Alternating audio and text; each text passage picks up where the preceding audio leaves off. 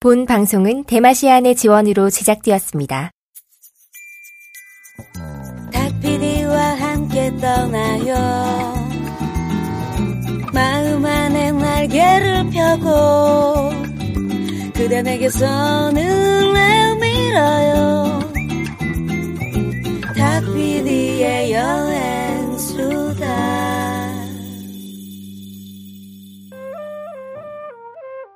사업의 기로에서 고민 중이십니까? 연인과의 사랑이 위기를 맞았습니까? 승진을 앞두고 좋은 기운이 필요하십니까? 여기 대운을 받으러 가는 여행이 있습니다. 이 길을 걸으신 분이 나라의 큰 인물이 되셨다는 바로 그 코스, 히말라야 랑탕 트레킹. 그분의 길잡이였던 탁재영 PD가 여러분을 달빛 가득한 대운의 길로 안내해드립니다. 탁재영 PD와 함께하는 히말라야 랑탕 트레킹이 다시 찾아왔습니다. 이번엔 국내 최고의 여행사 오도투어와 함께 진행해 더욱 알차고 풍성해진 랑탕 트레킹. 사람의 때가 묻지 않은 히말라야의 비경, 랑탕의 풍경 속으로 여러분과 함께 떠나고 싶습니다. 다가오는 11월 11일 그 감동의 여정에 여러분을 초대합니다. 문의 모두투어 상담전화 1544-5252 1544-5252 탁피디 여행수다 청취자라고 꼭 말씀해주세요.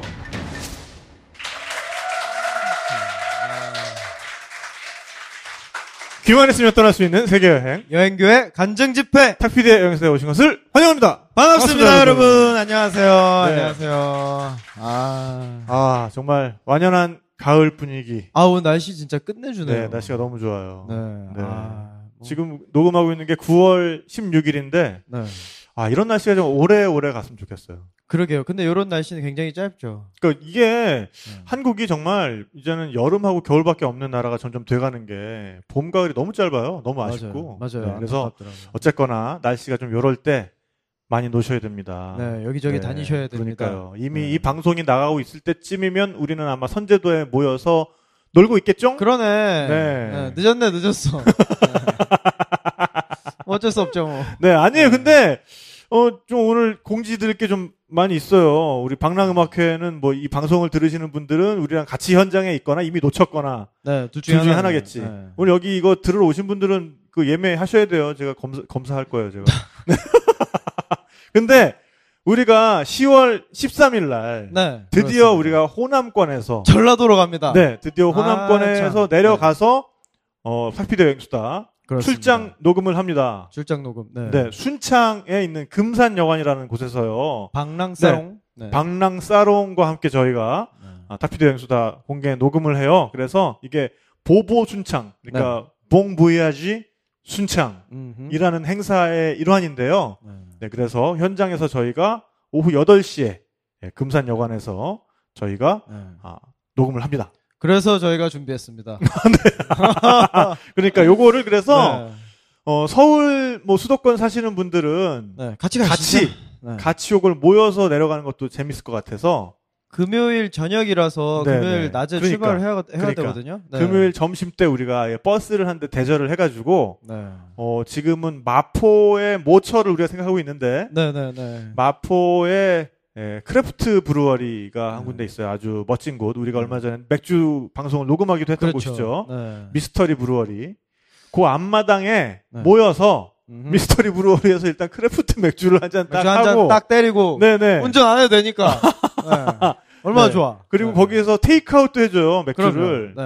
맥주를 테이크아웃을 캔으로 해줍니다. 그래서 캔에다가 맥주 몇 개 테이크아웃 해서 그 버스를 타고 순창까지 내려가는 스케줄. 선착순 35명. 35명입니까? 제가 정했습니다. 그럼 정하셨어요? 왜 나는 몰랐지? 45명 너무 많으니까. 오케이. 좋아요. 그 금산여관의 숙소가 얘기 들어보니까 20명이 채 수용이 안 된대요. 근데 주변에 이렇게 가능하시답니다. 그래서 그거까지 해가지고 1박 2일 코스로 한번. 좋습니다. 준비를 해보겠습니다. 1박 2일 코스로. 그래서 어차피 우리 여행수다 공개 녹음이 오후 8시니까요. 이거 끝나고 다시 올라오기가 좀 힘들어요. 그렇죠. 그래서 요거는 저희가 내용 정리되는 대로 저희 카페에다가 자세한 행사 계획을 올려놓도록 하겠습니다. 그러면 요거 신청하셔서 같이 한번 재밌게 맥주 마시면서 내려가 보자고요. 여러분들을 위해서 휴게소는 2번 들르겠습니다.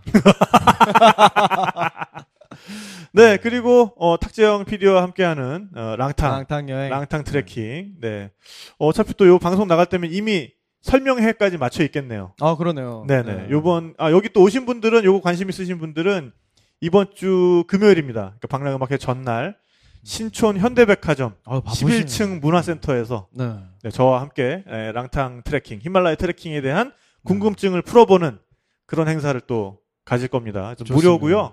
네, 오시면은 소정의 기념품을 드리니까. 그래요? 네, 많이들. 리액션이 많이 좋아졌어, 너 요새. 그럼요. 광고 몇 개 우리 같이 녹음하더니. 그럼요. 네. 리액션이 굉장히 좋아지셨습니다. 불세출의 전시 기획자 아니겠습니까? 이 정도 해드려야죠. 네. 우리 전명진 작가는 뭐 근황 뭐 없어요? 저 캐나다 다녀왔죠. 아, 진짜? 네, 캐나다가 사랑한 남자 전명진. 네. 그러니까 이 캐나다 사진이 마치 그 수묵화와도 같은 기가 막히죠. 정말 이 붓의 어떤 농담을 가지고 그렇습니다. 사진을 만들어낸 것 같은 그런 또 한 차원 높은 사진을 찍으셨던데 이게 그게 의도한 바가 또 아니라면서요. 이게 그러려고 그런 건 아니고 2017년 제 사진으로서 굉장히 성장하는 한 해인 것 같아요. 이 방송에서 해도 되나? 뭐 사실이니까요. 네네. 저희가 도착하고 이틀 뒤에 불이 났어요. 아주 큰 산불이 났어요. 네. 슬픈 일인데, 더더욱 슬펐던 것은 이제 저희가 원래 방문하려던 이제 지역 중에 뭐 저희가 알버타 관광청 통해서 간 건데, 그 캘거리에서 뭐 남쪽으로도 가고 북쪽에 제스퍼 밑에까지도 가는 거였는데, 남서부에 불이 너무 크게 나가지고, 그 주 전체가 연기로 뒤덮인 거죠. 그래서 사실 그냥 뭐 김물길 작가랑 같이 갔는데 그림을 그린다거나 뭐 취재를 한다거나 뭐 음식이라든가 이런 건 문제가 없는데 로키 산맥의 그 아름다운 풍경을 담아야 하는 저로서 그러니까. 최악인 거죠. 안개처럼 표현이 되긴 했지만 그게 한낮에도 똑같습니다. 네네. 그래서 좀 제 창의력을 많이 테스트 당하는. 근데 사진적으로는 더 좋았어요, 진짜. 네, 그 전명진 작가 페이스북 들어가셔서 그 사진 보시면은 김물길 작가만 되게 채도가 높게 컬러풀하게 조그맣게 딱 앉아 있고 저 뒤로 이 중첩된 산들이 오로지 그 명암만 가지고 딱 구분되는. 오늘 올라간 게 대박이에요. 네네. 오늘 올라간 하나 올렸는데 지 입으로 대박이에요. 인스타그램 전명진 한번 검색해보세요. 진짜 끝내줍니다. 진짜. 네. 지 입으로 끝내준다니까. 그 환경에서 필살기를 하나 구현했습니다. 알겠습니다. 달빛 그리는 소녀 해가지고 김물길 화보 찍고 왔어요. 진짜. 분명히 관광청 일인데. 알겠습니다. 한번 인스타그램 한번 속눈썹 치고 한번 검색해 보시기 바라겠고요. 네. 그러면 오늘 또 잠시 전하는 말씀 듣고 오늘의 게스트 모시고 본격적인 이야기 이어나가도록 하겠습니다. 네. 안녕하세요. 제 이름은 송은정이에요. 얼마 전까진 여행 책방 일단 멈춤의 주인장으로 살았었죠. 그러니까 그게 벌써 5년 전 이야기네요. 여자 27살. 인생의 정거장에 서서 자기의 삶을 채우고 있는 것이 무엇인지 들여다보고 싶어지는 나이. 그래서 그냥 떠났어요. 북아일랜드의 장애인 공동체 캠프힐에서 1년간 거주하며 데드라인이 없어진 일상의 광막함을 딛고 느리고 서툴지만 삶을 의미하는 방법을 배우게 된 그녀의 이야기가 여러분을 찾아옵니다. 거긴 파라다이스는 아니었어요. 하지만 제가 참 쓸모 있다고 느끼게 된 곳이기도 했어요. 우리 곁에서 숨막히는 경쟁과 일상적인 비교가 사라진다면 삶은 어떻게 변하게 될 것인가에 대해 담담한 어조로 말을 거는 송은정 작가의 이야기에 귀를 기울여보세요. 저마다 다른 이들이 지금 이곳에 함께 있다는 말. 그 자명한 사실이 새삼스러워 나는 홀로 감격에 겨웠다. 지금처럼 엉터리인 채로 살아도 얼마든지 괜찮다는 것을 확인받은 기분이었다. 천국은 아니지만 살만한 송은정 지음. 도서출판 북폴리오. 가까운 서점에 있습니다. 네.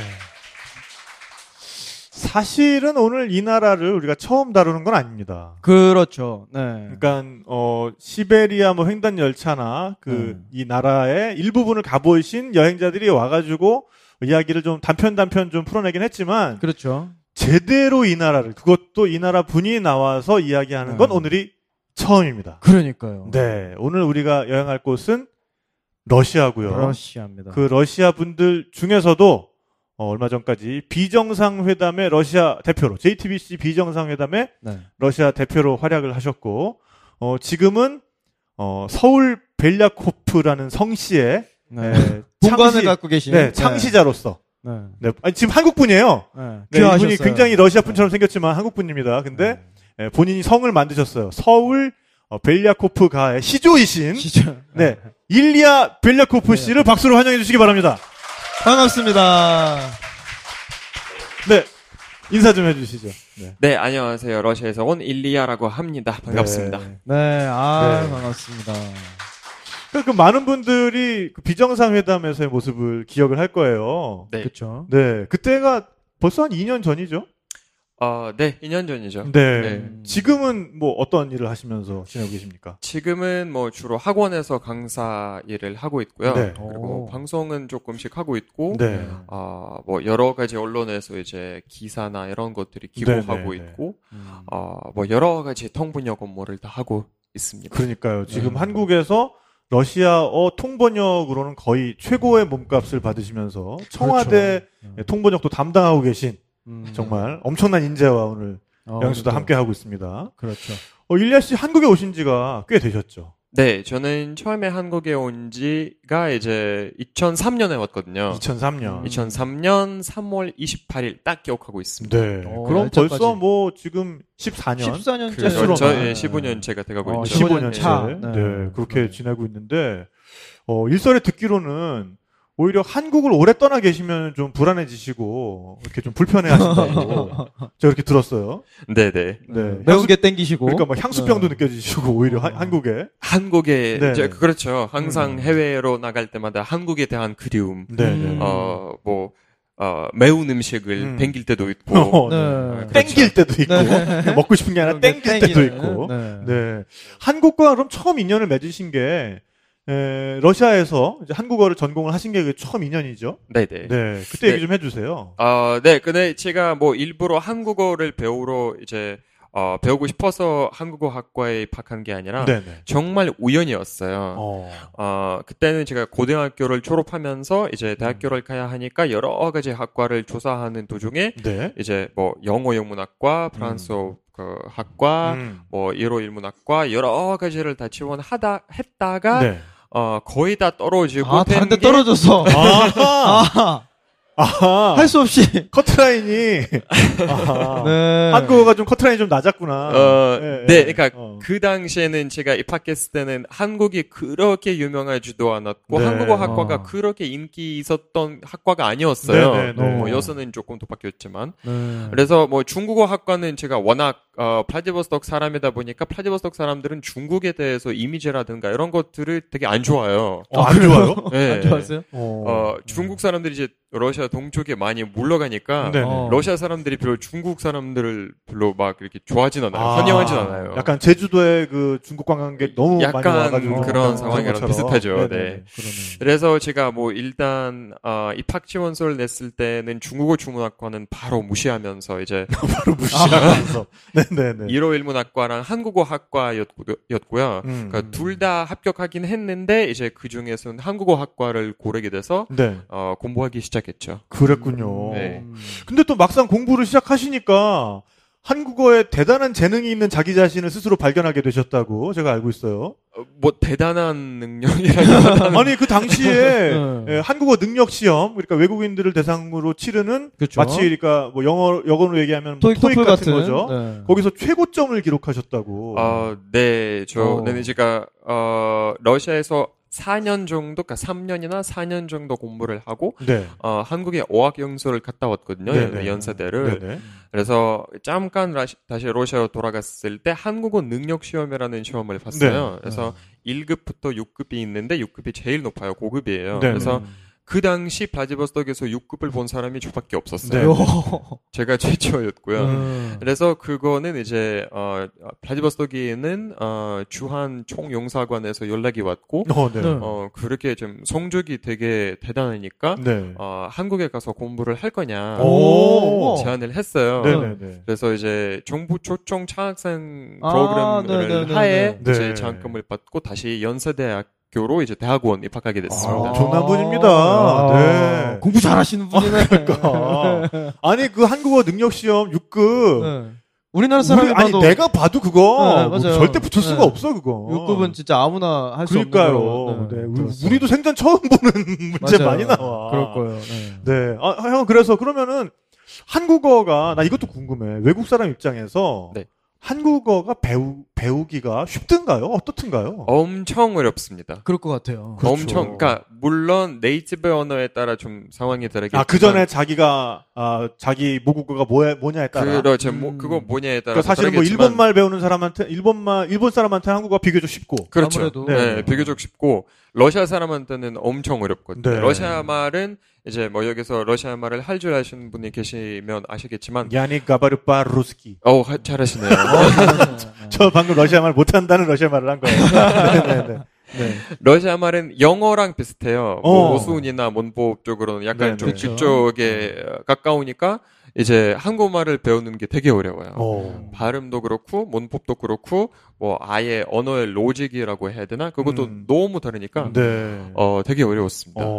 네. 그러면 한국에서 아무래도 그 어학연수 하신 게 좀 많이 도움이 되셨겠네요. 그럼요. 제가 1년 동안 어학연수를 그러니까 순수한 한국말을 1년 동안 공부하고 그다음에 또 대학원에서 그러니까 순수한 한국말을 배우기보다 이제 언어학을 전공했기 때문에 그걸 통해서도 한국말을 배우게 되고 그리고 아무래도 제일 많이 한국어 배우는 거에 있어서 제일 많이 도움이 되는 게 취직.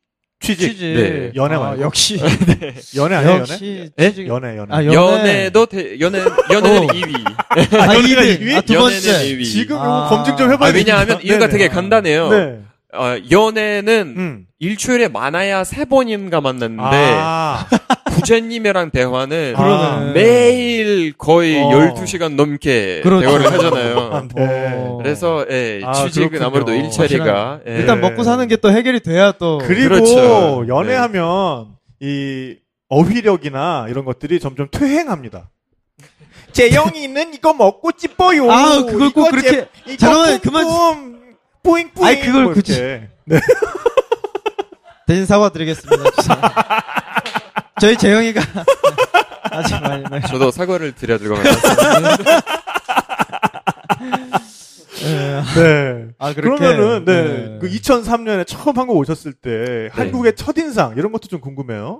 그러니까 제가 아까 말씀드렸듯이 제가 3월 28일에 왔기 때문에 그때는 막 그렇게 봄이 한참이었어요. 이제 꽃이 피기 시작됐고 그런 시절이었고 딱 이제 그 비교로 될 수 있는 게 플라디보스톡에서 출발했을 때 날씨가 되게 안 좋았어요. 비가 오고 막 그래서 근데 한국에 도착하자마자 날씨가 맑았고 따뜻했고 되게 인상이 좋았어요. 그렇겠네요. 그래서 인천공항에서 이제 연세대 캠퍼스로 이동하는 순간에 그러니까 창문 밖을 바라보면서 사람들이 막 분주하게 움직이면서 뭐 핸드폰 막 통화하면서 이런 모습을 보니까 되게 와닿았어요. 내가 다른 나라에 왔구나. 이제는 앞으로 뭐 6개월이나 1년 동안 여기서 공부를 하겠구나라는 느낌이 와닿았고 되게 그때 바로 기숙사에 이제 들어가서 트렁크를 놓고 밥 먹으러 갔거든요. 그래서 그때 한국에 오자마자 제일 첫 번째로 먹은 게 짜장면이었어요. 진짜? 와, 야, 이것도 특이합니다. 왜 짜장면이었지? 캠퍼스 바로 옆에 중국 식당이 있었고요. 거기는 도착하자마자 아무것도 모르잖아요. 그래서 같이 온 러시아 친구들이랑 그냥 캠퍼스에 나가서 첫 번째 막 식당으로 보이는 그런 데 들어가서 복성가 중국 식당이었더라고요. 그래서 짜장면 시켰고 짜장면 먹었습니다. 아니 근데 보통은 그런데 가면은 뭐 프라이드 라이스 뭐 이렇게 약간 익숙한 걸 먹을 거 아니에요. 근데 왜 그 첨언 국수 그거 익숙하지도 않았을 텐데. 뭐 되게 시간이 많이 흘러서 그런지 지금 기억이 잘 안 나서 그런지 그때는 뭐 짜장면이 없는 식당이었던 것 같아요. 그래서 짜장면을 먹게 되었죠. 참, 희한합니다, 그것도. 묘한 인연이네요. 먹으면서 이게 한국의 맛이구나. 한국 음식이구나. 근데 사실 따지고 보면 한국의 맛이 맞죠? 음식이죠. 그게. 한국 맛이죠. 짜장면. 중국에는 없는 거니까. 중국에도 없는. 맞아요. 그 어디에도 없는 거니까. 자, 그렇게 해가지고 지금 벌써 시간이 14년, 정말 많이 15년. 지났어요. 많이 지났죠. 16년이 지났습니다. 그러니까 지금은 또 한국 국적도 따셨고. 네. 정말 그게 맞죠? 그러니까 지금 그 서울 벨리아토프 예, 맞습니다. 네. 시조인 거잖아요, 시조. 그렇죠. 네. 그러니까 제가, 다른 귀화하는 분들과 조금 다르게, 네. 이제, 대부분 경우는, 뭐 다 그렇진 않지만, 귀화하면서 주로 이제 한국 사람이랑 결혼을 통해서 귀화하잖아요. 그렇죠. 네, 저는 이제는 정말 그냥 일반 귀화 절차를 통해서 이제 귀화한 거고, 이런 사람들은, 그러니까 만약에 결혼하는 조건에서 귀화를 하면, 네. 바로 그 남편분이나 아내분의 호적에 들어가요, 이름이. 그렇죠. 네, 저는, 혼자서 귀화를 했기 때문에, 누군가의 호적에 들어간 게 아니라 일부러 가족부에 가서 직접 신청을 했어야 됐었어요. 네네. 그러네요. 그래서 저는 서울에 지금 거주지가 서울이기 때문에 네네네. 서울 빌라 코프시로 등록이 됐습니다. 네. 그래서 그러니까 지금 본관을 자기가 정하는 거죠, 그러니까. 그렇죠. 지금 가족부를 만약에 여러분들이 가족부를 찾아보시면 이렇게 막 박한조 그리고 빌라 코프가 있습니다. 비읍 자리에 있겠네요. 비읍 자리에. 족보의 첫 페이지를 장식하신. 아니 근데 그 외국에서 귀화하시는 분들도 보면 한국식 이름을 가지는 분들도 굉장히 많잖아요. 이씨로 하거나. 네, 그러니까 뭐 얼마 전에 나왔던 뭐 마북 알럼 같은 경우에는 이마북 그렇게 하고. 그러니까 제 생각에는 그냥 벨레코프 씨도 그냥 배씨로 해가지고 그러니까 일리하니까 일야. 배일야. 그러니까 저도 사실은 그렇게 해도 될 것 같은데. 그러니까 저도 귀하면서 그런 얘기를 많이 생각을 많이 했거든요. 그러니까 아예 재성을 한자로 바뀌어서, 그러니까 딱 그렇게 한글자로 갈지. 왜냐하면 벨라코프라는 말 자체가 러시아 말로 하야타라는 거거든요. 그럼 백신에 백신. 그럼 백일리야 뭐 이런 식으로. 그렇게 할까 생각하다가 이제는 좀 또 다른 행정적인 문제 때문에 그건 안 하기로 했는데 뭐 나중에는 그거는 할까 지금 아직도 생각 중입니다. 아니 근데 그 벨리아코프라는 성을 계속 이렇게 유지하는 것도 정말 나중에 한국에서 계속 사실 거니까 나중에 뭐 가정을 꾸리시고 해가지고 뭐 한 5세대 이렇게 지나면 한 200년 정도 지나면 막 전설처럼 회자될 거 아니에요. 야, 우리 가문의 시조가 블라디보스톡에서 그렇죠. 오신 분이야. 그분은 머리카락이 얼마나 금발이었는지 몰라. 지금 그렇죠. 우리가 피가 섞여서 머리가 이렇지만 우리 가문이 원래 장난이 아니야. 막 이제 내가 코가 이렇게 높은 게 우리 그 시조 때문에 이렇게 코가 높은 거야. 막 이러면서 막 얘기할 거 아니야. 그러니까 벨리아코프라는 성을 가지고. 그렇죠. 예, 그렇게 기다려야죠. 네. 그렇죠. 애 나오면 그 애 이름이 참 성이 일단 기니까. 아니, 그러니까 그것도 또 나름. 만약에 아들이면 군대에 좀 문제가 있을 거겠지. 그러네요. 그러네, 군대 가서 힘들겠다. 툭 치면 관등성명 돼야 되는데. 그렇죠. 네, 이병 벨리아코프. 네, 네. 제형, 막 이렇게. 네, 어렵네. 그게 좀 힘들겠네. 네. 근데 뭐 그건 또 자기들끼리 어떻게 방법을 만들겠죠. 알아서 하겠죠. 뭐. 알아서 하겠지. 뭐. 우리가 그것까지 신경 쓸 건 아니고, 그렇죠. 지금. 네. 그러면 이제 우리가 어쨌든 오늘 러시아 이야기를 좀 해야 되니까. 벨리아코프 씨의 조국인 러시아 이야기를 우리가 해야 되는데 네, 정말 간만에 찾아오는 순서입니다. 요즘 정말 가뭄에 콩나듯이 우리가 그러니까요. 네. 원래는 새로운 나라가 출연할 때마다 우리 전명진 작가가 소개를 하고 넘어가는데 우리가 한 역사가 좀 길어지다 보니까 요즘 웬만해서 새로운 나라가 안 나왔었어요. 그래서 한동안 안 했었는데 그래서 지금 굉장히 긴장 타면서 문자가 왔네. 골방에 들어가지고 혼자 굉장히 공부하고 나왔습니다. 그러면은 정말 간만에 찾아온 전명진 작가의 깨알 같은 나라 소개 한번 들어보도록 하죠. 러시아. 네네네. 러시아 굉장히 방대하더라고요. 제가 오랜만에 하려고 그러니까. 네. 그리고 너도 이제 나이를 먹은 거야. 그런가요? 너의 뇌가 점점 늙고 있는 거지. 옛날만큼 잘 외워지지 않을걸? 맞아요. 사실은 아침부터 준비했는데 기억이 잘 나지 않습니다. 뇌세포 주름이 천년만년 갈 줄 알았지? 점점 판판해지고 있어. 곧 나를 따라잡을 날이 멀지 않았다? 한번 보여드려야죠, 또. 네, 러시아, 우리가 알다시피 전 세계에서 가장 넓은 면적을 자랑합니다. 네. 극동아시아에서 유럽까지 전 세계에서 가장 큰 면적, 1744만 2400평방킬로미터. 아유, 네네네. 네. 한반도에 78배고요. 네. 그리고, 동서로는 9,000km, 남북으로 4,000km. 네. 뭐, 우리가 알다시피 시베리아부터, 평야, 우랄 산맥,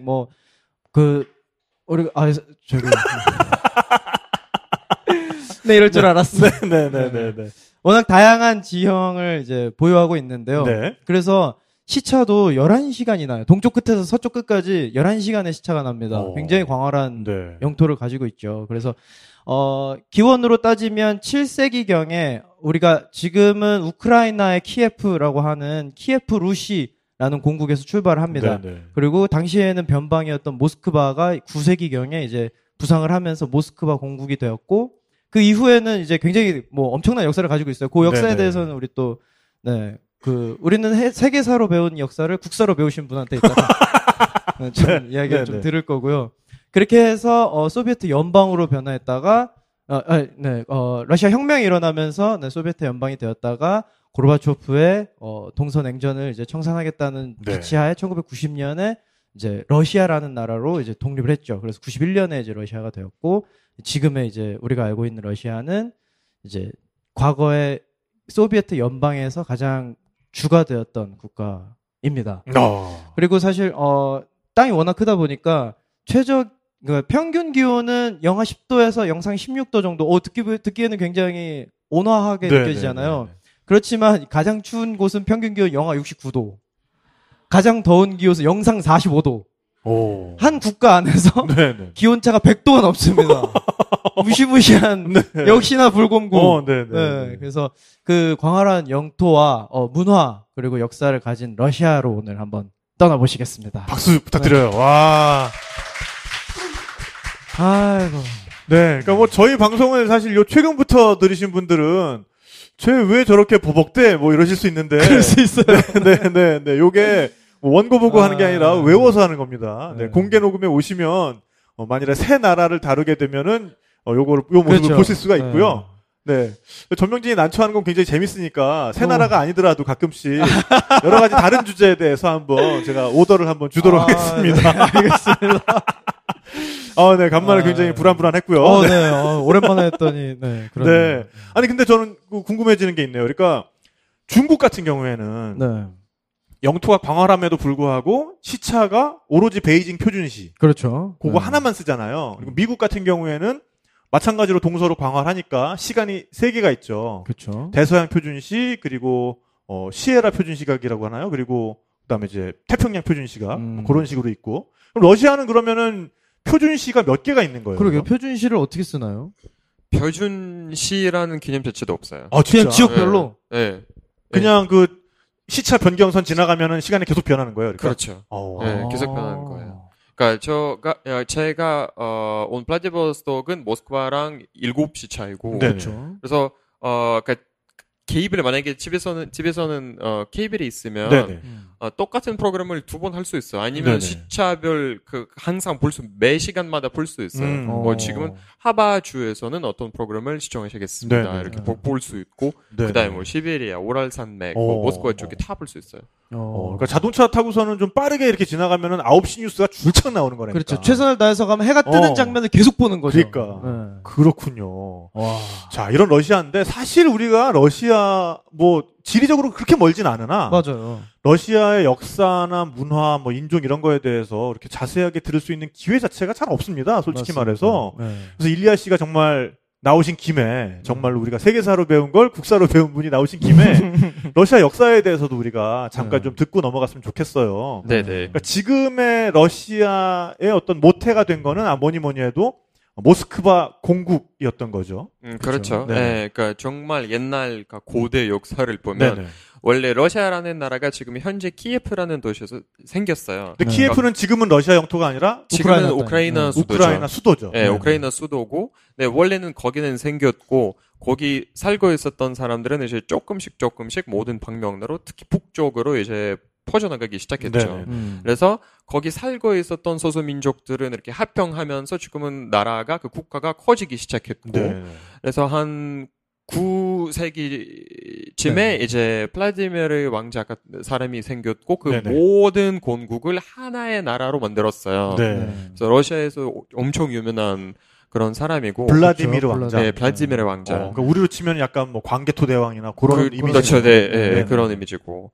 그렇게 하다가 이제는 16세기부터가 이제 독일, 네덜란드, 프랑스 이런 나라들은 조금씩 러시아 그 광활한 영토를 차지하려고 탐내서 탐내서 이제는 들어오기 시작했죠. 그래서 이렇게 들어오기 시작하면서 뭐 당연히 안 좋은 일도 많았지만 뭐 전쟁이라든가 이런 것들이 당연히 있었지만 좋은 일이 뭐가 있었냐면 이쪽에 뭐 프랑스나 유럽 쪽의 황자들이 러시아 현재 황자들이랑 결혼해서 아이를 낳기 시작했어요. 그렇죠. 정력 결혼을 많이 했죠. 그렇죠. 그렇죠. 그래서 그런 사람들이 이제는 왕이 되고 또 뭐 프랑스 어딘가의 여자랑 결혼해서 또 아들을 낳고 그 아들이 또 러시아 왕이 되고 이렇게 막 혈통이 되게 꼬였어요. 그래서 지금의 러시아 역사를 보면 18세기나 19세기 같은 경우는 러시아 엘리트들은 그러니까 귀족들은 러시아 말을 못했어요. 그 정도였어요. 러시아 왕들이 말하는 게 항상 프랑스 말이었고 프랑스 말이었어요. 여러분들도 아마 다 아실 만한 작가 중에서는 푸시킨이라는 작가가 있어요. 러시아에서는 푸시킨 엄청 너무 많이 유명하죠. 대문호. 삶이 그대를 속일지라도 그대는 그렇죠. 그 시를 지은 시인이시죠. 푸시킨도 사실은 러시아 말보다 프랑스 말을 더 잘했어요. 그래서 그 정도였고 아예 러시아 말을 못하고 그러니까 나보코프라는 작가가 있어요. 아마 여러분들이 롤리타라는 소설을 아실 텐데 그 약간은 이렇게 표정이 왜 그렇게 됐어요? 뭐 어때서 내가? 난 표정만 살짝 이렇게 미소만 지었을 뿐인데 웃어도 안 되냐 나는? 어쨌든 롤리타. 어쨌든 그 소설을 쓴 작가가 이제 러시아 사람이지만 러시아 말을 아예 못했어요. 그래서 롤리타를 썼을 때 먼저 자기 모국어가 생각하는 영어로 다 썼고 그 다음에 이제 통역사의 도움을 받고 러시아 말로 번역했죠. 그렇군요. 그 정도의 이제 러시아 엘리트들은 러시아 말에 대해 이제 신경을 안 쓰고 프랑스나 독일어, 뭐 영어 그렇게 많이 했고 이렇게 하다가 이제는 1917년까지 이어지는 상황이었죠. 1917년에 이제 혁명이 났고 그 다음에 사회층이 맨 밑에 있었던 사람은 뭐 농민이라든가 뭐 공장 노동자라든가 이런 사람들이 이제 혁명을 해서 프롤레타리아, 프롤레타리아 이런 사람들이 이제 혁명을 통해서 엘리트를 무너뜨리고 소련이라는 나라를 세웠죠. 소련. USSR. 그렇죠. 그래서 그렇게 하다가 소련이 1991년에 해체되었고 그때는 소련에 들어가 있었던 국가들은 다 독립을 해서 이제는 다 독립된 국가들이 있죠. 뭐 러시아를 비롯해서 우즈베키스탄, 카자흐스탄, 우크라이나, 벨로루시아 그리고 발트 3개국, 뭐 에스토니아, 라트비아, 리투아니아 이렇게 해서 지금은 다 이제 독립된 국가죠. 그러니까 한동안 독립국가 연합 뭐 이렇게 불리다가 맞아요. 그러니까 아직도 존재해요. 그건 존재는 해요. 존재는 해요. 그러니까 지금은 거기서 탈퇴한 나라가 딱 2개인데 그루지아랑 우크라이나인데 그건 정치적인 이유 때문에 탈퇴한 거고 나머지 나라들은 이제는 아직까지는 그런 약간 느슨한 좀 체제로 아직은 유지하기는 하죠.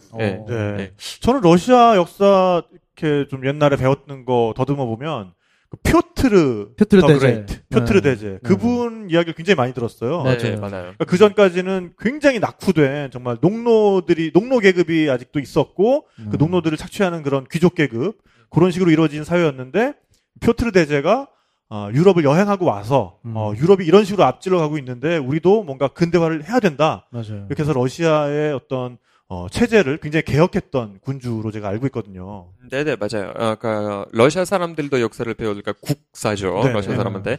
그거 배울 때 되게 표트르 대제에 대해서는 많이 배워요. 그러니까 수업이 한 게 아니라 여러 수업을 통해서 이제 계속 표트르 대제에 대한 스토리를 듣고 있는데 그러니까 우리도 세종대왕에 대해서는 좀 자세하게 배우잖아요. 맞아요. 그런 되게 자세하게. 그러니까 그 표트르 대제라는 사람이 유럽에 왜 갔고 어떻게 갔고 거기는 뭐 하고 돌아왔고 다시 러시아 돌아와서 뭘 어떻게 언제 어떤 식으로 다 변화에 대해서는 되게 구체적인 얘기를 해요. 그래서 뭐 아무리 뭐 그 사람에 대해서 얘기를 하자면 아무리 정말 러시아를 탄생시킨 사람이라고 해도 과언이 아닐 정도로. 진정한 의미에서. 되게 많은, 러시아라는, 그때 러시아 왕국이라는 나라의 발전을 위해서 되게 많이, 애쓴 사람이고. 애쓰고, 기여했던 그런, 왕이죠. 그렇군요. 그래서 어쨌든 20세기에 들어오면서, 전 세계 최초로 공산주의 혁명, 볼셰비키에 의한 혁명이 일어나서 그 당시까지 러시아를 다스리고 있던 로마노프 왕조가 총살을 당해버리고 그렇죠. 그러니까 정말 왕과 그 왕실을 모조리 지하실로 끌고 가서 총살을 해버렸어요. 그러고 나서 공산당이 일당 독재를 시작을 하고 그 체제가 1991년까지 계속 이어졌던 거죠. 그렇죠. 그렇죠. 네. 네. 그러니까 저만 해도 어릴 때 제가 1973년생이고 굳이 뭐 다 알긴 알겠지만 제가 초등학생 때 그 유명한 네. 칼기 격추 사건이 일어나요. 아 저는 네. 아까 신지식을 얻었어요. 네네. 그러니까 캐나다를 출발해서 네. 알래스카 앵커리지를 거쳐서 한국으로 오던 네. 칼 007편. 네. 그 이름도 이게 숫자도 묘해. 그 007편이 갑자기 레이더상에서 사라져 버리죠. 네.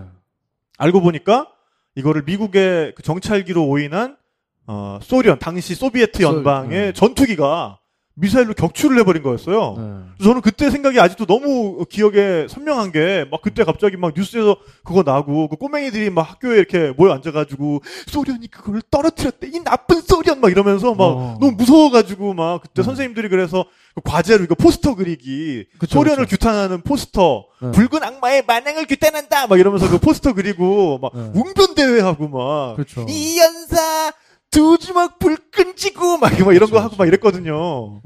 왜 저를 그렇게 보세요, 근데? 찾아보니까 그 해에 제가 태어났더라고요.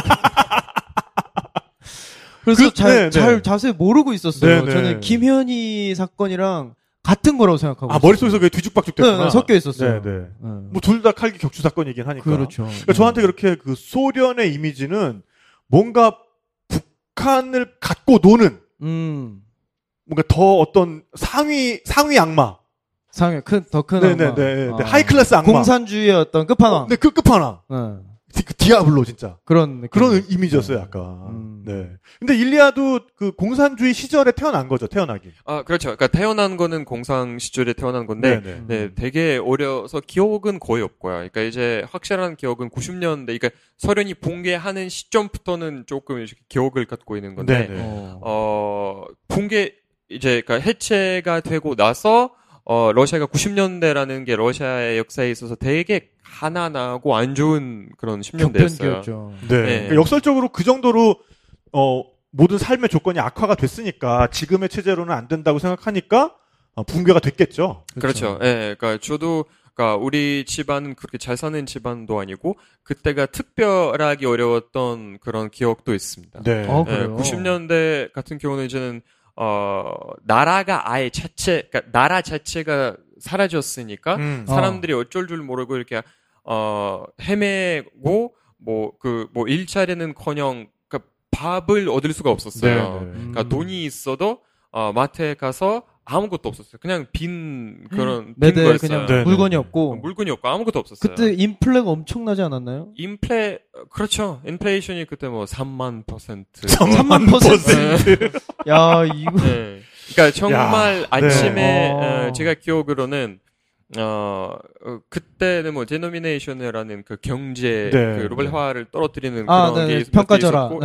평가절하가 있었고 94년인가 95년에 1차가 있었고 2차는 이제 98년에 위기가 터졌을 때는 또 한 번 했는데 2008년 같은 경우는 그러니까 확률을 보잖아요. 환율. 그러니까 1달러에 몇 루블 이렇게 보잖아요. 그래서 오늘 아침에 일어나다 보니까 아침에 한 달러에 20루블이었던가 21루블이었다가 아침에는 1달러에 20루블이었는데 저녁에는 한 달러에 130루블.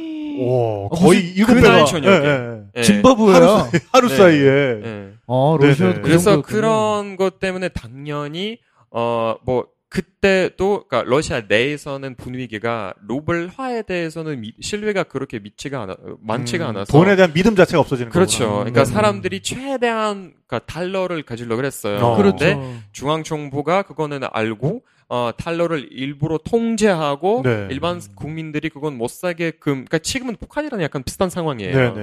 그래서 그런 것 때문에 예를 들어서 제가 러시아에 일하면 월급은 루블로 받잖아요. 근데 그 당시에는 러시아에 공장도 없었고 뭐 밥을 그러니까 뭐 식품 이런 것도 다 수입이기 때문에 네네. 갑자기 어느 날 아침에 다 수입가가 거의 막 10배, 11배로 다 들었으니까 네네네. 아침에 뭐 우유 한 판이 우유 뭐 한 병이 뭐 예를 들어서 뭐 10루벨이었으면 저녁에는 100루벨이 되는 거지. 그렇죠. 그래서 당연히 그 우유도 못 사게 되고 뭐 밥도 못 사게 되고 빵도 못 사게 되고 굶을 수밖에 없었어요. 그래서 그렇게 지나가다가 이제는 2000년이 들어서 막 오일머니가 들어오기 시작했고 그렇죠. 지금은 그러니까 저도 지금은 제가 기억하는 90년대 러시아랑 지금은 내가 그 얼마 전에도 갔다 왔거든요. 러시아에 지금 보고 있는 러시아는 전혀 완전히 다른 나라예요. 그러니까 90년대 러시아는 북한이라고 생각하시면 될 것 같고 지금의 현재 러시아는 대한민국이랑 다름없는 나라예요. 네, 그 정도예요. 그 정도군요. 진짜 그 공산주의 시절 얘기를 조금 더 해보면은, 그러니까 그 당시에 정말 어린 마음에도 이렇게 상점에 갔는데 막 물건도 없고 이런 걸 직접 목격을 하신 거 아니에요? 그러니까. 네. 정말 먹을 게 없어서 배를 먹을 것도 없었고 그래서 80년 말이랑 90년 초반 같은 경우는 아예 먹을 게 없어서 중앙정부에서는 쿠폰을 나눠줬어요. 뭐 이 쿠폰으로 뭐 일주일에 뭐 설탕 몇 킬로그램을 받을 수 있다. 배급이지. 그러니까 공산주의니까. 그런 게 있었고 그래서 저는, 그니까, 90년대 같은 경우는, 그니까, 아무래도 그때는, 그니까, 초등학생이라는 게 중학생으로 넘어가는 시기였기 때문에, 기억하는 곳이, 우리 집안 같은 경우는 고기를 1년에 딱 한 번 먹었어요. 아, 진짜? 고기를? 네. 그니까, 왜냐하면 우리 부모님한테는 고기 살 그런 지정적인 여유가 없어서, 제 생일이나, 아니면 러시아에서 아무래도 제일 큰 명절로 삼는 새해날, 그니까, 12월 31일, 그날에 고기를 이제 아무리 가난해도 아무리 돈이 없어도 밥상을 차려야 하기 때문에 그 당시 이제는 1년 모은 돈으로 엄마가 그거는 뭐 고기나 뭐 이런 약간 조금 그 당시에 고급스럽다고 지급했던 음식을 이제 차려놓고 먹었죠. 네, 일반 생활에 그러니까 그냥 평소에서는 못 먹었던 음식. 사실 이런 얘기는 저한테도 저희 아버지나 그 이상의 세대한테나 듣는 이야기인데 저보다 어린 분한테 이런 얘기를 듣는 것도 되게 좀 신기하긴 합니다. 그럼 지금도 고기 드실 때면 좀 남다르시겠어요? 오늘 점심에 차돌된장 드셨잖아요. 아니 저는 워낙 소고기 좀 나눠드리지. 그러니까 나 저기 쇠고기 비빔밥 했는데 그 고기 좀 더 드시지. 뭐 특별한 뭐 그런 그런 건 없고요. 뭐 그때는 어렸을 적의 기억이니까 지금은 너무 막연해서 그렇게 막 느끼진 않고요. 그리고 아무래도 제가 여기 한국에선 거의 인생의 절반을 여기 살았으니까 그렇죠. 이제는 저는 뭐 그렇군요. 그럼 그 당시에 이제 대부분의 국민들이 다 그랬다는 얘기잖아요. 대부분 다 그래요. 그러니까 그러니까 빈부 차이가 그러니까 가난한 사람들은 정말 가난하고 돈 많은 사람들은 정말 돈 많은 그런 형상이 나타나기 시작했죠. 90년대 그때 정말 정보가 뭐 구체적인 얘기를 하면 끝이 없지만, 그러니까 너무 잘못해서 이제는 그 사회 구조 자체가 잘못돼가지고 이제는 출발점이 되게 안 좋았어요. 그래서 돈도 안 내고 그 대부분 경우에는 불법적인 방법으로 몇 명 사람이 러시아 부를 가지게 되었어요. 뭐 독점을 하게 됐구나. 그렇죠. 그러니까 오일 회사라든가 뭐 가스, 석탄, 뭐 철 이런 것들을 다 가져가게 됐는데 지금은 현재 와서도 그러니까 푸틴이 암으로 그런 사람들을 싸우고 있지만 그래도 그 사람들이 엄청난 부를 갖고 있는 사람들이기에 권력이라든가 뭐 파워라든가 이런 엄청 많이 갖고 있는 사람이고 지금도 그러니까 지니 지수가 있어요. 지니 개수. 그러니까 사회층이 그러니까 제일 가난한 사람들과 제일 부를 많이 갖고 있는 사람들을 그러니까 지수를 보여주는 지수인데 러시아가 아마 전 세계 나라 중에서는 제일 높은 곳 중에 하나예요. 그렇군요. 그래서 아직까지는 그거는 90년대 출발을 잘못해서 아직까지는 그 흔적이 남아 있고. 그러니까 이게 우리로 지금 빗대어서 좀 이해를 해보자면. 우리도 사회 혼란기 때, 그러니까 친일파들이 득세를 해서 그때 어떤 생산 수단이라든지 이런 것들을 아니면 정부에서 떨어지는 떡고물 같은 것들을 자기들이 받아먹고 그걸 어떤 종잣돈 삼아가지고 뭐 덩치를 키운 그런 것들이 많이 있잖아요. 그런 역사가. 뭐 그러니까 러시아도 1970년대, 80년대도 사실 그랬고. 그러니까 러시아의 경우에도 뭔가 90년대에 그런 혼란기를 틈타서 어떤 특정 계층이 그런 자원이랄지 이런 돈 되는 것들을 불법적인 방법으로 취득을 한 다음에 또 그거를 어떤 종잣돈 삼아가지고 계속해서 세력을 불려온 집단이 아직까지 있는 거네요. 그러니까 그렇죠. 그들을 부르는 특정한 명칭이 있다면서요? 네, 올리가르흐라고. 올리가르흐. 네. 그러니까 제일 러시아 내에서는 제일 많이 돈을 갖고 있는. 그러니까 우리로 치면 약간 친일파 뭐 이런 느낌이네. 그러니까 약간은. 약간 그렇죠. 네. 그렇군요. 이런 것 때문에 그래서 사실은 1990년대가 그 당시 제가 이제 고등학교에서 대학교를 넘어가는 그런 시절인데 그때가 그게 자고 일어나면은 뭐가 변해 있고 자고 일어나면 뭐가 변해 있고 막 이랬거든요. 사실상 뉴스가. 세계사의 격변기였죠. 그러니까요. 그러니까 갑자기 소련이었는데 러시아가 되고 갑자기 독일이 막 장벽이 무너지더니 막 맞아요. 통일한다 그러고 막 그럴 때가 그 시절이었는데 그때 대학생이셨다고요? 그렇죠. 제가 이제 고등학생 대학생 그때죠. 네. 갑자기. 네네. 내가 인마 어른이야, 인마 내가. 너보다 인마. 내가 먹은 바꾼 기술만 따져도 아주 그냥, 끝난다, 너. 네. 네. 하여간. 그래서 그때 떠오른 영웅이 사실은 고르바초프였는데, 우리한테. 그렇죠. 네. 왜냐면, 그 러시아를 뭔가 폐쇄적인 그런, 국가에서, 공산 독재 국가에서 또 민주화의 길로 인도한 그 페레스트로이카의 그렇죠. 영웅. 네, 고르바초프. 근데 정작, 이 러시아 사람들한테는 이미지가 별로 안 좋다면서요? 이마에 타투하신 분. 죄송합니다. 러시아 영토. 네. 죄송합니다. 네네네. 죄송합니다. 고르바초프 동지. 네네네네. 말씀하세요. 네, 그러니까 현재 러시아 사람들 중에서는 고르바초프에 대해서는 좋은 이미지를 갖고 있는 사람이 한 명도 없을 거예요. 무조건 다 싫어하고 무조건 다 그 사람이 아마 러시아뿐만 아니라 러시아, 소련, 러시아 왕국, 러시아 제국, 모스크바 건국 이 모든 리더를 다 통들어서 최악의 리더였다고. 최악의 리더다. 네. 우리로 치면은 약간 그 5035의 수감대에 바로 전에 뭐 그런 분이네 약간. 그분 그렇죠. 그 정도일지 모르겠지만 일단 503이 더 나쁠 수도 있어. 거기까지는 아니라고 지금. 그렇구나.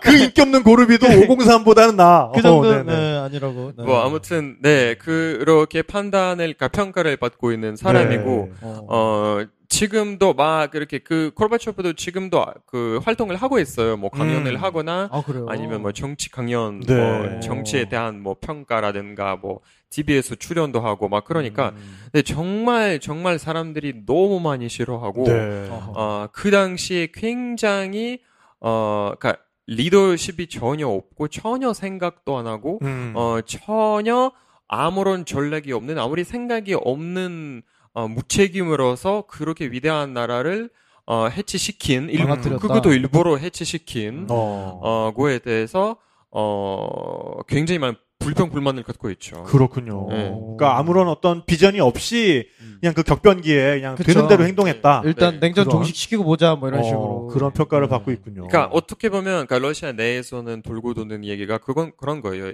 1917년 같은 경우는 공산주의 혁명이 일어났잖아요. 근데 그 혁명을 시작하는 사람들은 아무래도 비전이 있었어요. 왜냐하면 우리는 지금 엘리트를 무너뜨리고 아예 기초까지는 다 파괴한 다음에 새로운 나라를 세우자. 그렇죠. 우리는 우리답게 살자. 우리는 정말 공산주의 상식을 이제 실현하면서 살리자 이런 사람들이었고 고르바초프 같은 경우는 전혀 없었어요. 그냥 해체시키자. 이게 나빠. 이게 안 좋아. 무너뜨리자. 파괴하자. 끝. 근데 파괴하고 나서 뭘 할 건지 그건 상관없어요. 신경 안 써도 되고 그냥 돈을 갖고 살면 되지. 이런 식이었기 때문에 사람들이 별로 좋게 생각하지 않아요. 그렇군요. 그 당시에 정말 그 격변기를 살아오시는 분들은 그 스트레스 때문에 피부가 많이 안 좋아지셨을 것 같은데. 네. 그분들을 위해서 스킨코치 5D 크림이 그 당시에 있었으면은 그분들도 그거를 바르시면서 굉장히 그 당시에 이게 있었으면 참 좋았을 그러지 않았을까. 뭔가 유해 성분도 없고 메틸파라벤 같은 그런 유해 성분이 하나도 들어가지 않은 스킨코치 5D 크림. 토너와 크림과 보습 모든 기능을 다 한꺼번에 가지고 있는 스킨코치 5D 크림. 지금 좀 당황하셨죠? 당황하지 마시고요. 시베리아 벌판에서도 얼마든지 그렇습니다. 러시아 여행 가시는 분들은 꼭 한번 또 발라보시기 바랍니다. 바라겠고요. 제가 더 당황스럽네요. 인터넷에서 스킨코치 5D 크림을 검색하시기 바라겠고. 좋습니다. 자기야, 빨리 와. 비행기 늦겠어. 자, 잠깐만. 이 가방 때문에. 아니, 가방이 뭐 이렇게 무거워? 야, 이게 다 뭐야? 토너, 로션, 에센스, 세럼, 수분크림, 영양크림, 메칠 파라벤까지. 자기야, 자기는 정말 별로다. 뭐? 아니, 어떻게 한 개로 끝나는 스킨코치 5D 크림도 몰라. 스킨코치 5D 크림? 여행을 위한 화장품, 다이어트를 위한 최적의 화장품. 하나의 크림으로 피부에 완벽한 보습을 주는 스킨코치 5D 크림.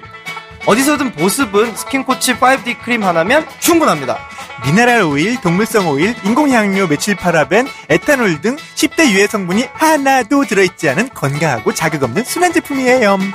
여행 가서 뒤집어진 피부, 푸석푸석한 얼굴은 이제 안녕. 스킨코치 5D 크림으로 언제나 촉촉하게 피부 걱정 없이 여행하세요. 검색창에 스킨코치를 검색하세요. 문의 전화 010-8492-0923 010-8492-0923. 자, 그러면은 요즘의 리더 푸틴이 워낙에 전 세계적으로도 화제를 또 많이 뿌리는 분이잖아요. 나름 인기 스타잖아요. 네, 뭔가 직접 그 말을 이렇게 웃장 까고 말을 타는 모습을 보여준다든지, 직접 글러브 끼고 총 쏘고 사격하고 막 유도하는 모습 보여주고, 그리고 전 세계적으로도 뭔가 그 이미지를 많이 남기시는 분인데, 이분에 대한 그 요즘 그 러시아에서의 평가나 뭐 인기 같은 건 어때요? 그러니까 우선 평가랑 인기라는 게 다를 거고요. 네. 그렇죠. 인기는 많아요. 인기는 많은데 그 이유가 되게 단순해요. 그러니까 푸틴을 주로 비판하는 사람들이 러시아 밖에 살고 있는 사람들이고 또는 아예 외국인들은 푸틴을 많이 비판하는 쪽이에요. 네네. 뭐 당연히 뭐 신문을 통해서, 그러니까 언론을 통해서 프로파간다 하는 것도 있지만, 그렇죠.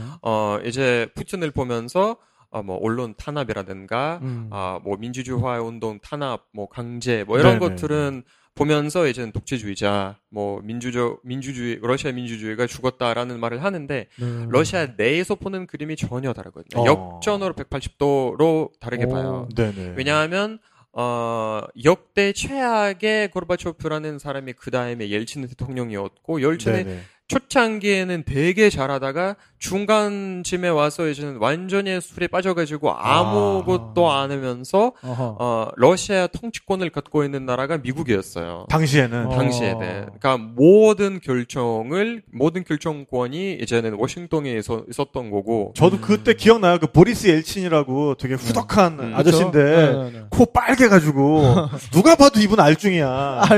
누가 봐도 알중이야. 코 정말 빨겠어. 네네. 술 많이 드셨죠, 그분 정말? 엄청 많이. 네. 그래서, 그러니까, 농담까지 있어서 러시아 사람들끼리 그런 농담도 많았어요. 그러니까, 옐친이, 그러니까 술을 많이 먹어서 이렇게 먹어가지고, 다음 날에 뭐 무슨 서류 사인이라든가 뭐 회식 같은 뭐, 시기 같은 게 있는데, 안 와요. 나타나질 않아. 네, 전날에 너무 술을 많이 마셔가지고. 그래서 공식적인 입장은 대통령은 지금 모스크바의 외곽에 있는 그 집에서 서류를 준비하고 있습니다. 그래서 그 서류를 준비하고 있는 것 자체가 러시아에서 엄청난 농담으로 많이 쓰고 있어요. 지금까지도. 하면 네, 사람이 완전 막 그렇게 왜 하면서 서류 준비하고 있네.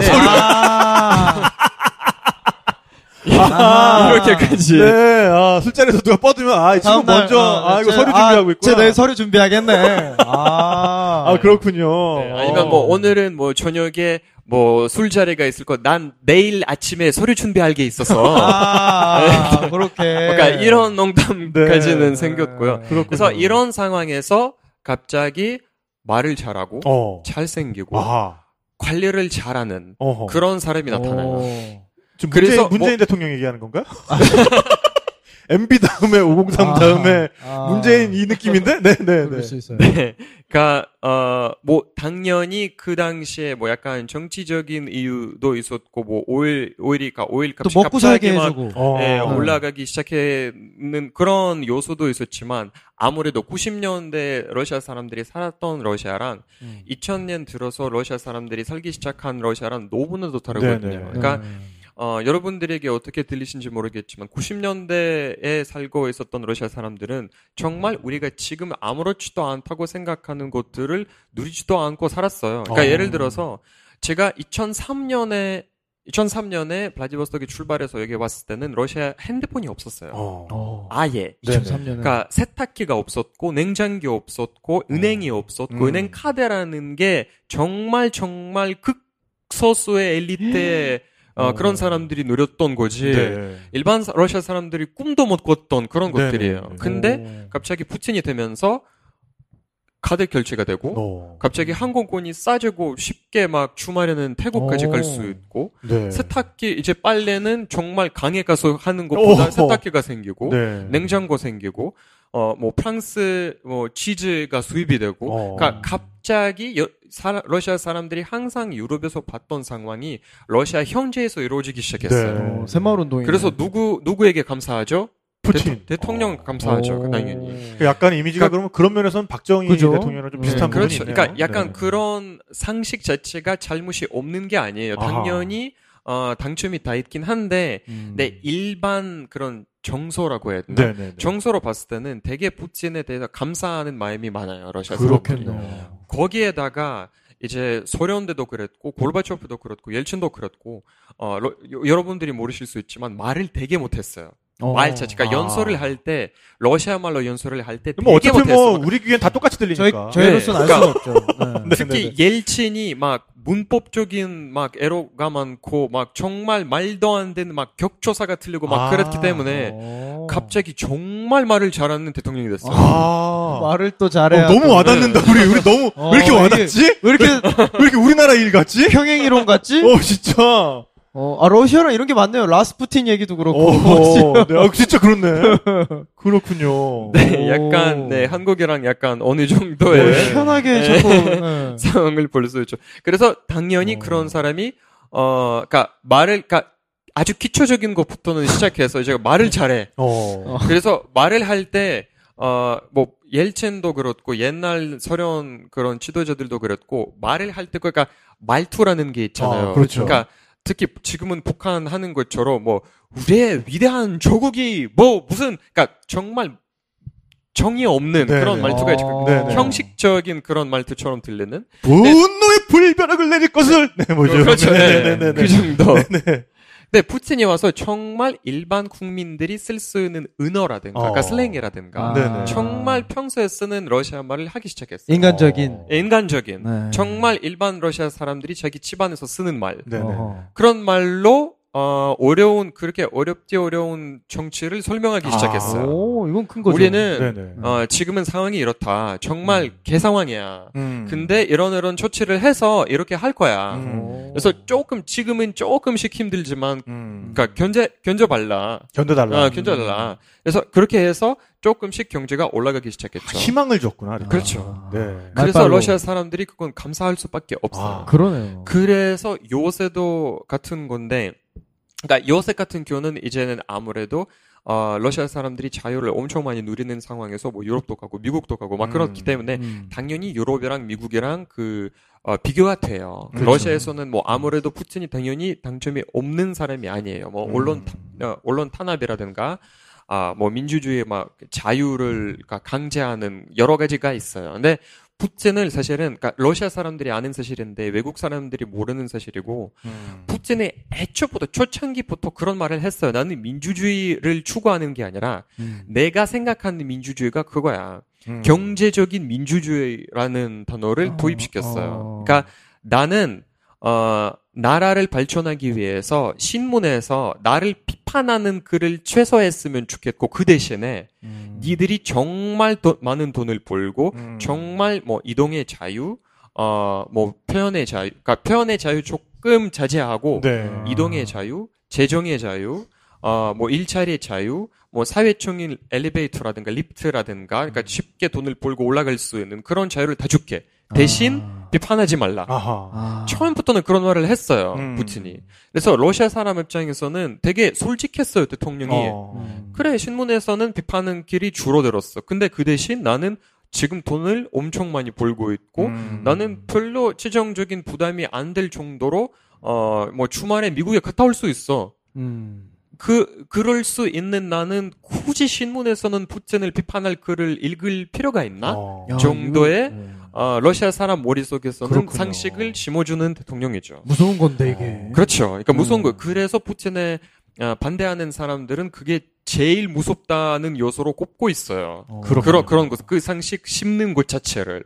그러니까 유럽이나 미국 사람 같은 경우는 이제는 자기 정권을 쉽게 비판하고 뭔가를 바꾸자는, 그렇죠. 교체하자는 그런, 막, 그러니까 대한민국 같은 그런 상황이 이룰 수 없는 거예요, 러시아에서는. 왜냐? 그러니까 정권을 바꾸고 싶지 않아서 바꿀 수 없는 게 아니라 아예 목소리를 낼 수 없는 그런 자리가 없어요.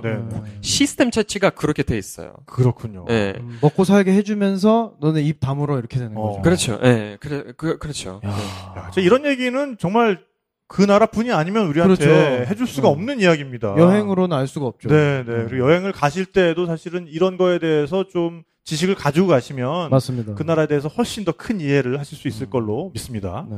네, 뭐 그러면 이제 러시아의 지금까지의 상황, 뭐 역사, 문화, 뭐 이렇게 좀 숨가쁘게 달려왔는데 네, 러시아의 이제 여행에 대해서 본격적으로 좀 이야기를 좀 해보도록 하죠. 일단은 지역 구분부터 좀 하고 넘어갔으면 좋겠어요. 워낙에 큰 땅덩어리니까. 그렇죠. 전 세계에서 제일 큰 나라이고, 그렇죠. 나라이기도 하고. 그러니까 저는 아니 그러니까 아까 한반도에 78배라 그랬는데 네. 아니 컨트롤 C 컨트롤 V를 78번 할래도 그거 너무 힘들어. 그러니까요. 어마어마합니다. 그 정도로 한반도를 한번 해가지고 컨트롤 V를 78번 해야 그 넓이를 채울 수가 있는 거예요. 그렇죠. 그러니까 러시아 크기에 대해서 제가 한국에 살면서 재미있는 에피소드 같은 게 몇 번 겪어봤는데 어학당에서 공부했을 때 이제 잠깐 플라디보스토크에 갔다 올 일이 생겼어요. 네네. 그래서 주변에 있었던 한국인 친구가 그거 보고 넌 러시아에 살고 있는 친구가 있는데 그 친구한테 내가 뭐 건너줄 뭐 물건이 있어요. 서류를 갖다 줄 수 있어? 알 것 같아. 네. 그래서 내가 그래, 너 어디 사는데? 모스크바래. 나는 블라디보스토크 하는데. 블라디보스토크 동쪽 끝인데. 그래서 뭐 어때? 아니, 블라디보스토크에서 모스크바까지 비행기를 타고 가면 9시간이고. 기차는 7박 8일이야. 그래서 그 사람이 저기 믿지 않았어요. 네. 야, 너 지금 무슨 개소리 하고 그렇게 큰 나라가 어디 있냐? 그렇죠. 여기서 이스탄불 가는 정도의 거리예요. 그러네, 진짜. 그러니까 제가 거짓말하는 줄 알고 삐졌어, 오히려 그 친구가.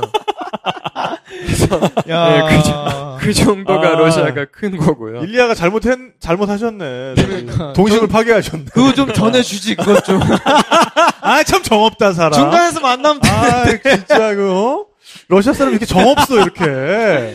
우와. 네. 그렇군요. 네. 저는 블라디보스토크에서 태어났고, 블라디보스토크에서 자란 거고요. 네네. 블라디보스토크는 이제 러시아 극동이라고 해서. 그렇죠. 제일 동쪽에 있는 그런 땅이라고 해요. 네. 그러니까 블라디보스토크에서는 이 당에서는 제일 큰 도시고. 네네. 그러니까 다른 러시아 도시 비교했을 때는 블라디보스토크가 그렇게 큰 도시 아니에요. 네네. 인구는 한 70만 명 정도? 살고 있는 도시인데, 이 지역에서, 러시아 이 동네에서 제일 큰 도시고, 극동 지역에서. 네, 극동 지역에서 제일 큰 도시고, 이제 바로 옆에 이제 중국이 있고, 북한이랑 약간 아주 조금 국경이 있고, 그 다음에 일본, 이제 그게 있고, 그리고 맨 위에는 캄차tka 반도에 있는 쪽에 아메리카, 미국, 알라스카랑 경계가 있어요. 원래 알라스카도 러시아 땅이었잖아요. 그렇죠. 원래는 그랬죠. 그러니까 알라스카뿐만 아니라 이제 지금 브리티시 컬럼비아라는 캐나다의 지역이랑 거의 캘리포니아 북쪽까지 다 러시아 땅이었어요. 원래는. 네, 그러니까 시애틀이고 거의 샌프란시스코 북쪽까지 다 러시아 땅이었고 지금은 또 여러분들이 만약에 샌프란시스코에 갈 일이 있으시면 샌프란시스코 지금 북쪽에 있는 러시아 마을이 있어요. 그래요. 러시아 마을이. 그러니까 이름은 지금 기억이 안 나지만 거기는 아직까지 러시아 사람들이, 그러니까 그 자손자들이 러시아 사람이었던 사람들이 살고 있고 후손자들이 살고 있고, 그러니까 간판이라든가 뭐 이런 것도 다 러시아 말로 돼 있어요. 우리도 좀 있으면은 그거 생길 거예요. 벨야코프 마을이라고. 그렇죠. 네, 저 이태원 어디에 벨야코프촌이라고. 아니면 벨리아코프 로가 생길 수도 있어. 네네. 그렇죠. 네. 모르는 거예요. 아니 자손 중에 얼마나 유명한 사람이 나올 줄 모르는 거잖아요. 네. 그럼요. 세상 일을 그럼 모르는 거죠. 네. 자, 그리고 뭐 국동이 있고 그 다음에 여러분들이 잘 아시는 그 시베리아가 있고 그렇죠. 시베리아에서 제일 큰 도시는 노보시비르스크라는 도시고 러시아에서 제3의 도시예요. 그렇게 큰 엄청 커요. 거기가. 네. 그 다음에 우랄 산맥 쪽에 있는 우랄 지역이 있고 그러니까 우리 러시아 사람들은 중앙 러시아라고 불리는 그러니까 모스크바에 있는 지역, 그 중앙 러시아 불리는 지역이 있고 그리고 완전 남쪽에 있는 크라스노다르나 소치 그 크림반도 그쪽에 있는 러시아가 남러시아라고 불러요. 남러시아. 네. 소치가 얼마 전에 그 동계 올림픽 했던 곳이죠. 그렇죠. 그러니까 그걸로 유명한 도시죠. 이렇게 해서 그러면은 요게 이렇게 대충해서 이렇게 러시아를 지역으로 나눌 수 있고요. 그러니까 물론 말은 다 똑같지만 약간의 지역적인 특색이 있어요. 어떤 특색이 있나요? 뭐 요리가 약간 달라지거나 아니면 사람의 성격이 조금 달라지거나 뭐 조금씩 이런 일반적으로 그럼 극동 사람들은 어떻다고 얘기들을 해요? 건방지고 극동 사람들이 건방지고 그리고 뭐 저도 그렇지만 그러니까 블라디보스토크에서 태어난 사람으로서 말 자체가 그러니까 속도가 빠른 편이에요. 그러니까 모스크바 사람들이 만약에 여러분들이 모스크바 사람들을 만나게 되시면 모스크바 사람들이 말을 엄청 느리게 하고 막 몸을 되게 길게 발음하는 경향이 있어요. 막 모스크바 막 그런 식으로. 그래서 다른 러시아 사람들은 다 항상 모스크바 사람들을 막 무식하다고 막 그렇게 그래요. 놀려요. 오히려. 약간 우리나라에서 충청도 부르듯이 이렇게 뭐 조금 그 정도. 그러니까 약간은 극동이 경상도 이미지고 말도 빠르고 좀. 근데 센 이미지가 아니에요. 센 이미지는 아니고. 센 이미지가 아니고 센 이미지는 시베리아예요. 시베리아. 시베리아는 정말 센 이미지예요. 정말 막 반팔 입고 막 눈에서 막 눈에 막 들어. 차 가다가 멈추면 총 꺼내고 막 그런 동네. 시베리아 이미지예요. 차 가다 멈추면 뭐라고? 싸워도 총 꺼내고 막. 저기 그 로드레이지 붙으면. 그런 동네. 유튜브에 왜 그 길가에서 시비 붙는 영상, 맞아요. 러시아 영상이 그렇게 많아요, 진짜. 진짜 깜짝 놀라는 게 많아요. 차끼리 이렇게 접촉사고 나면 갑자기 강목 꺼내고 이쪽에서 강목 꺼내면 저쪽에서 총 꺼내고.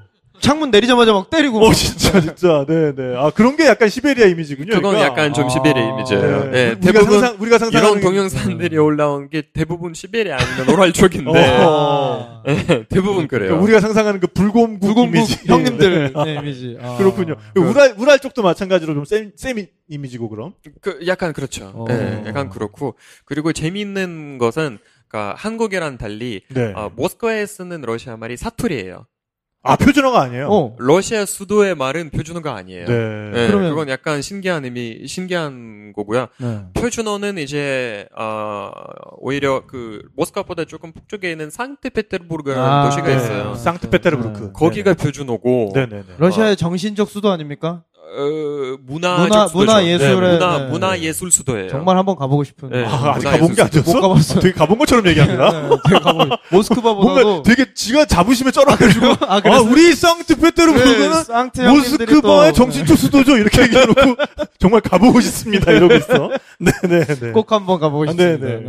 네, 그리고 뭐 다른 나라에도 당연히 그런 현상이 모두 다 있지만 러시아에서도 모스크바 사람들이랑 그러니까 모스크바 시민들과 산페테르부르크 시민들이 엄청 많이 서로 막 무식하고 막 놀리고 막 그래요. 그래요. 네, 산페테르부르크 사람들은 이게 모스크바 사람들 보고 그냥 장사꾼이라고 하거든요. 네, 니네들이 지금은 정치적인 수도지만 좀 천박하다.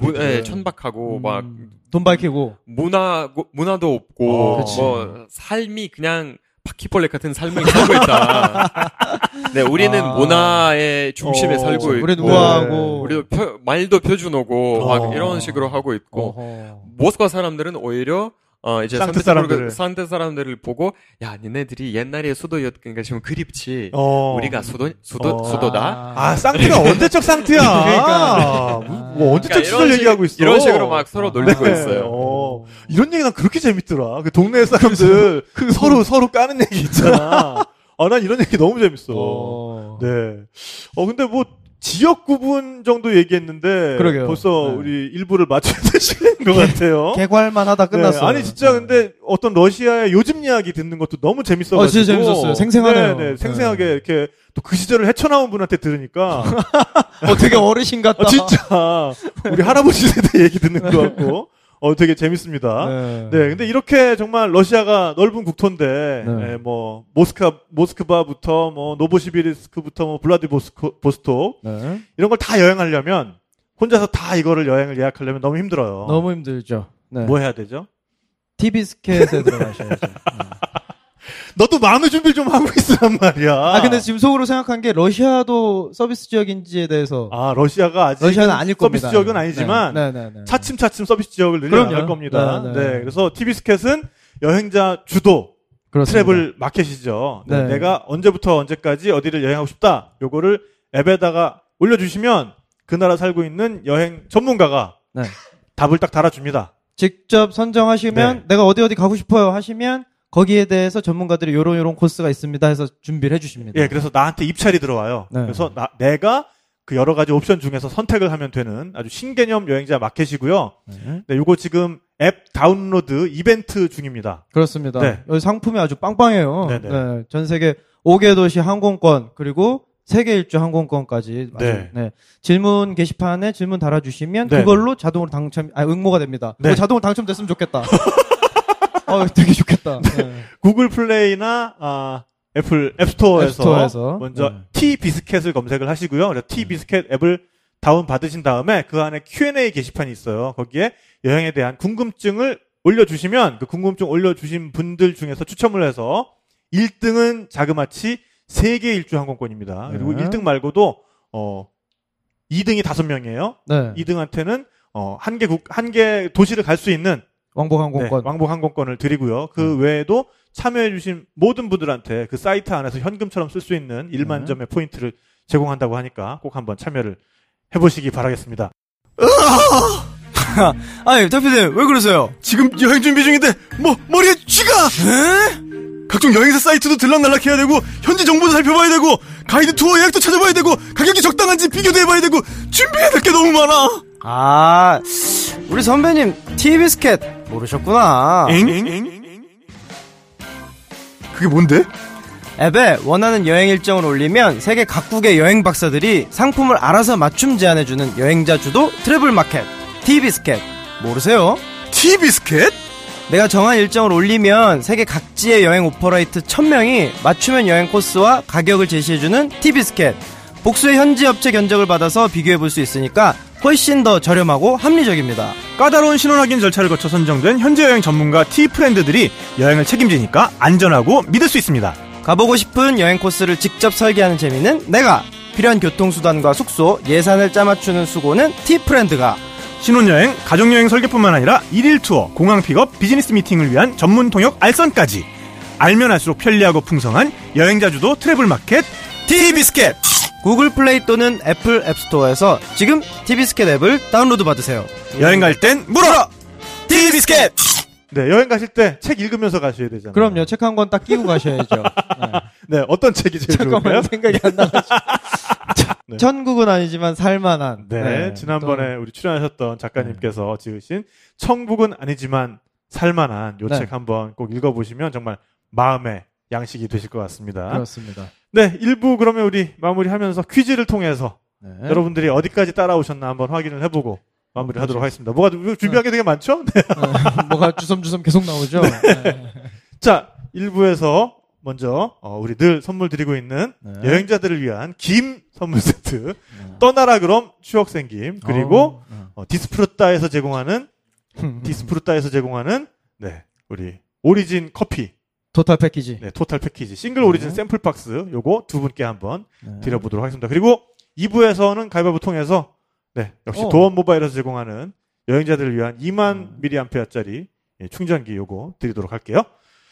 자, 그러면은 일단 1부 퀴즈 2개입니다. 네. 먼저 일리아 씨가 그럼 1부에 나왔던 내용 중에 아무거나 네, 뭐 지명도 좋고요. 뭐 인명도 좋고요. 네, 퀴즈를 하나 내주시면 네, 오신 동네 이름을 외쳐주시면 저희가 선물을 드리도록 하겠습니다. 어려워야 되죠. 어려운 걸로? 어려운 거 하시겠다. 어려운 걸로. 네. 자, 우리는 그러니까 일부에서 러시아 역사에 대해서 많은 얘기를 했는데, 그러면 역사적인 질문을 드릴게요. 네네. 소련이 해체한 연도. 월까지. 아, 그건 저는 아는데. 아, 월. 근데 이건, 네. 소련이 해체된 연도 및 월. 요거는 검색 찬스 방송에 될 것 같습니다. 방송에 안 검색 찬스. 네. 사당동. 12월. 맞습니다. 아, 정답입니다. 축하드립니다. 네. 어려운 거 맞추셨으니까 선택권을 드릴게요. 요거 디스프루타 싱글 오리진 커피 세트 아니면 김 선물 세트.